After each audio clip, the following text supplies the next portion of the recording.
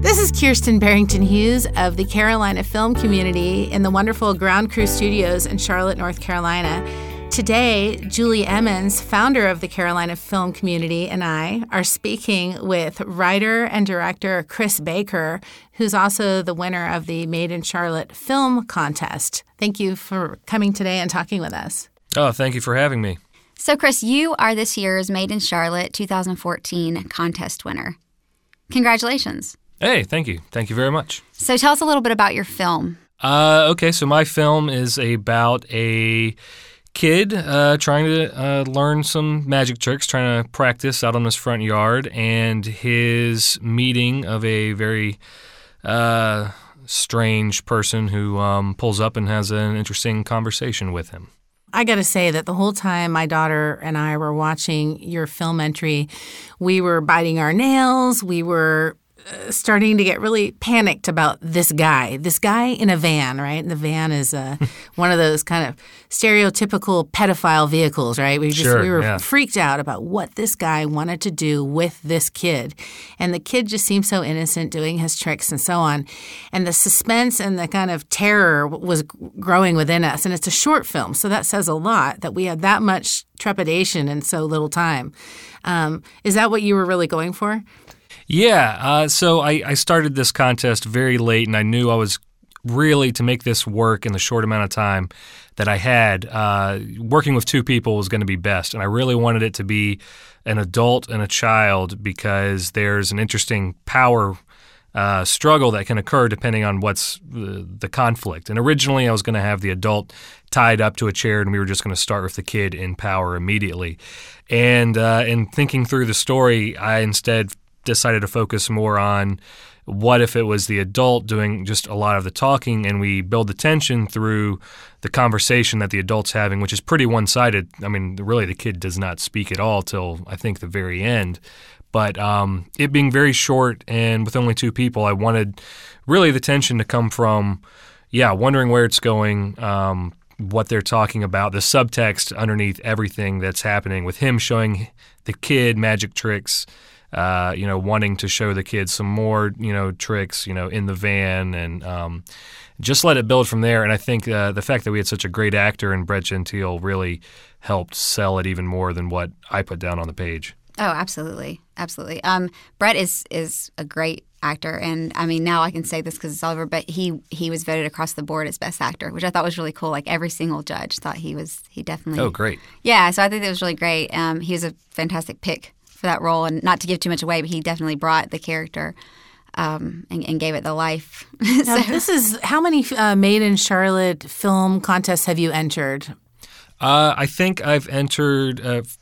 There's been different CFC contests over the years. Mm-hmm. As far as just Made in Charlotte specifically, I think this is my third. I think so. And what is the contest do you it seems like you really look forward to them. It kind of gives you a little bit of incentive to make something new. And every time we have a prop you have to use and a theme, what is it like for you as a filmmaker kind of dealing within those constraints and kind of having a time limit that's... having a prop or a theme, it makes it easier in some ways because if it was a wide open contest, some people might think, oh, that's easy, you can do anything you want, but your mind starts going so many different places and you're trying to think logistically, like what can I get done in this short amount of time? Who can I get to help? And so having a theme really narrows that down, and then you can start focusing on, okay, well, this theme this year was magic. Where do I want to go? Do I want to do something funny, something dramatic, something a little scary, a little bit of everything? So it does sort of help focus your attention. And having a prop, that's just something that, it can be a throwaway background item.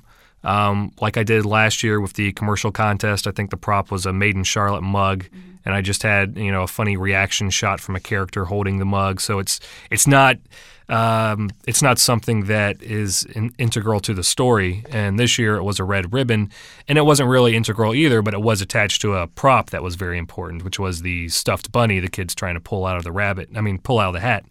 And, that plays later as well. So having those guidelines, it really sort of helps shape the film from something that could go in any direction, and that makes it hard sometimes for me to, focus on what I want to do. So you've been a member of CFC, I mean, I think as long as we've been around, so, over 5 years. I've gotten a chance to see a lot of different films that you've made, and you have, I don't know how to say it, like a style. So what was your influence as far as what your style becomes? For this film in general, or just in general style? Yeah. General style. Well, I think most of the films I've done for the CFC contests. Let's see. There was Minefield. There was the commercial last year for the car. There was this one. There was that wedding short I did too, with Commitment, with the guy marrying a girl who turned out to be a witch. Right. I don't know if, as far as style, I like kind of dark humor. Mm-hmm. I think maybe that comes through a lot, sort of black humor. So things that have a little bit of tension, maybe some scariness and edge to them, but also a little bit of sweetness, or maybe something like, I don't know if I should be laughing at that. I like stories that sort of just entertain, really. Like, I want to keep audiences entertained, and I want to keep them guessing, and I want to surprise them at every turn as much as I can. As far as visual styles go, it changes depending on how much time I have to shoot it, if it's going to be a rush job or if I have more time to work on it. It's really just about conveying as much as I can as quickly as I can, I think. Right. And I think that having seen a lot of them, I always kind of get like a Twilight Zone feel from it. Not as much like the gory horror or whatever, but more like the, I don't know. I call kind it of Twilight unexpected. Zone. Yeah. Yeah. So like yeah. that. Were you a Twilight Zone viewer growing up? Oh, definitely. As a kid, not Twilight Zone so much because they didn't play it that much for me growing up. The 80s Twilight Zone, I saw a lot as a kid, not knowing until much later as an adult. That's what I was watching when I saw repeats.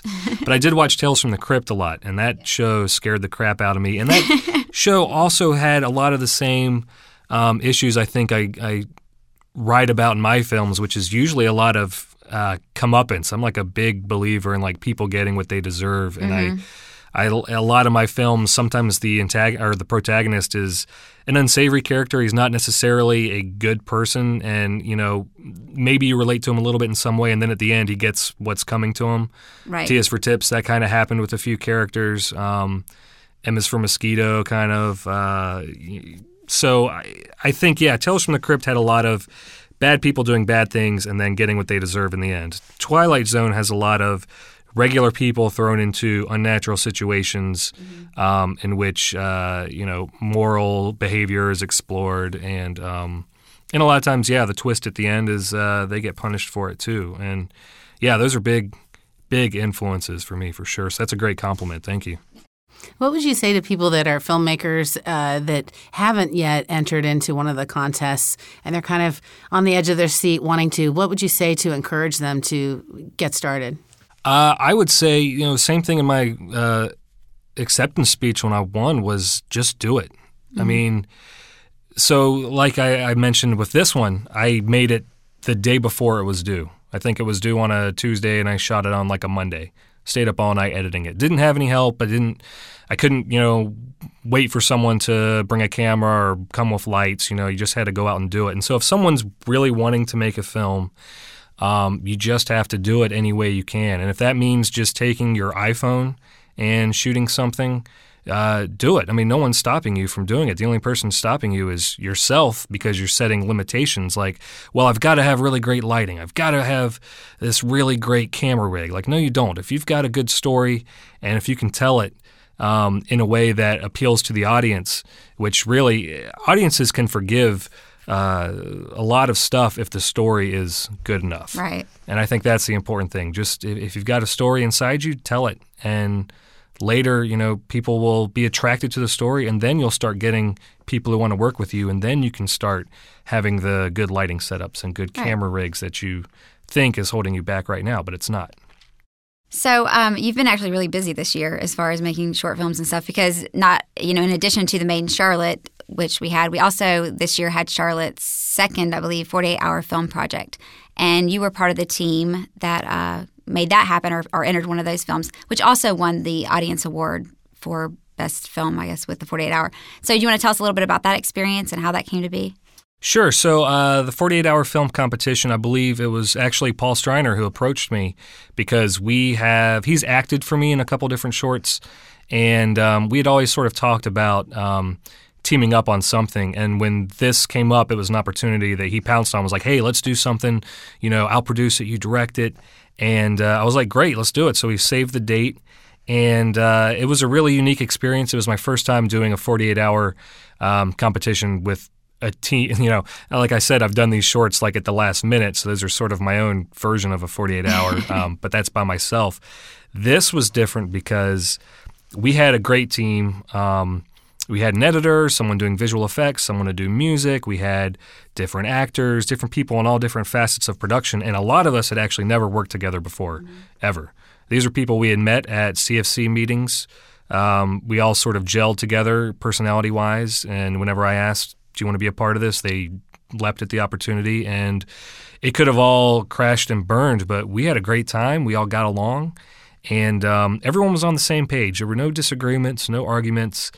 I really count myself lucky that we were able to make something that it delighted us as we were making it, and as we were watching the edit come together. All of us were laughing and giggling, and so we knew we had something special if all of us were on the same page about how entertained we were. So we had a good feeling that this would be a fun thing for the audience to watch. And they loved it. They did love it. It actually, it was obviously because it won the audience award, but having been a part of that, it was actually a lot of fun, and just getting to see, like you said, everybody kind of had their part and it all worked together almost like a machine. And it was really interesting to see that many people come together with a solid idea, no disagreements, no anything. It just came together with a really, an interesting product at the end. And so what's your plan as far as what you're planning to do? The film is called Glory Days, and do you want to tell a little bit about it, like what the plot is, what your plan is with the film?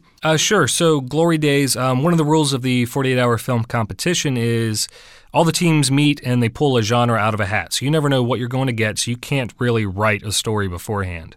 We didn't know if you were going to get drama, comedy, horror. We got time travel, which is even more restrictive in some ways.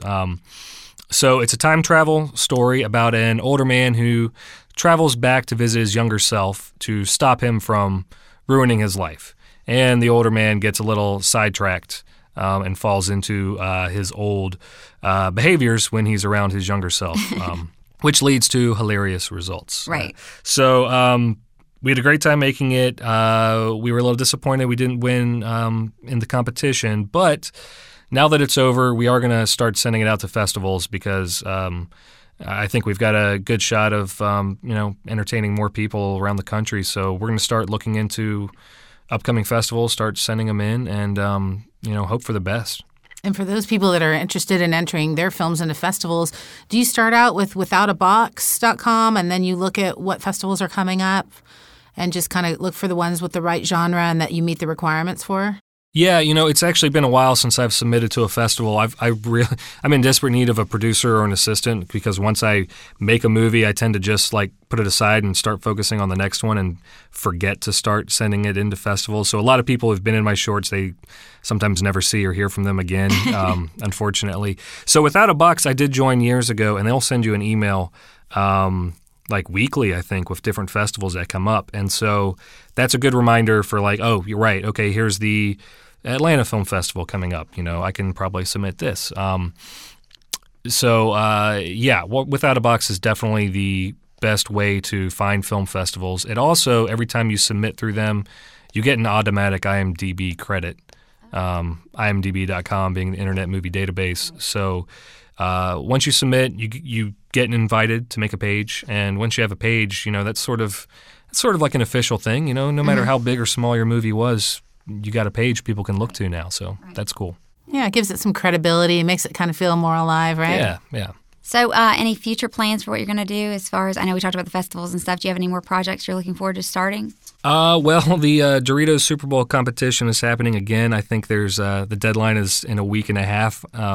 Maybe I'll pull something out. Otherwise, I've got a little black book full of ideas. And the great thing about these CFC competitions and stuff like the 48-hour is that I get to meet more people who are enthusiastic about helping on movies and working together to make good product. And I think having done this for a little bit now, I can maybe start reaching into that book and finding these other ideas that may have been harder to do just by myself, and start making some more shorts. So I've got a long list of Great. things I want to make, and hopefully I will soon. Well, Good. we look forward to it because we always love seeing what you produce. It's amazing the stuff that comes out of your black book and your brain onto the screens. We love it. Oh, thank you. So thank you for coming to talk to us today. Again, this was Chris Baker with Julie Emmons and Kirsten Barrington Hughes of the Carolina Film Community at the wonderful Ground Crew Studios in Charlotte, North Carolina.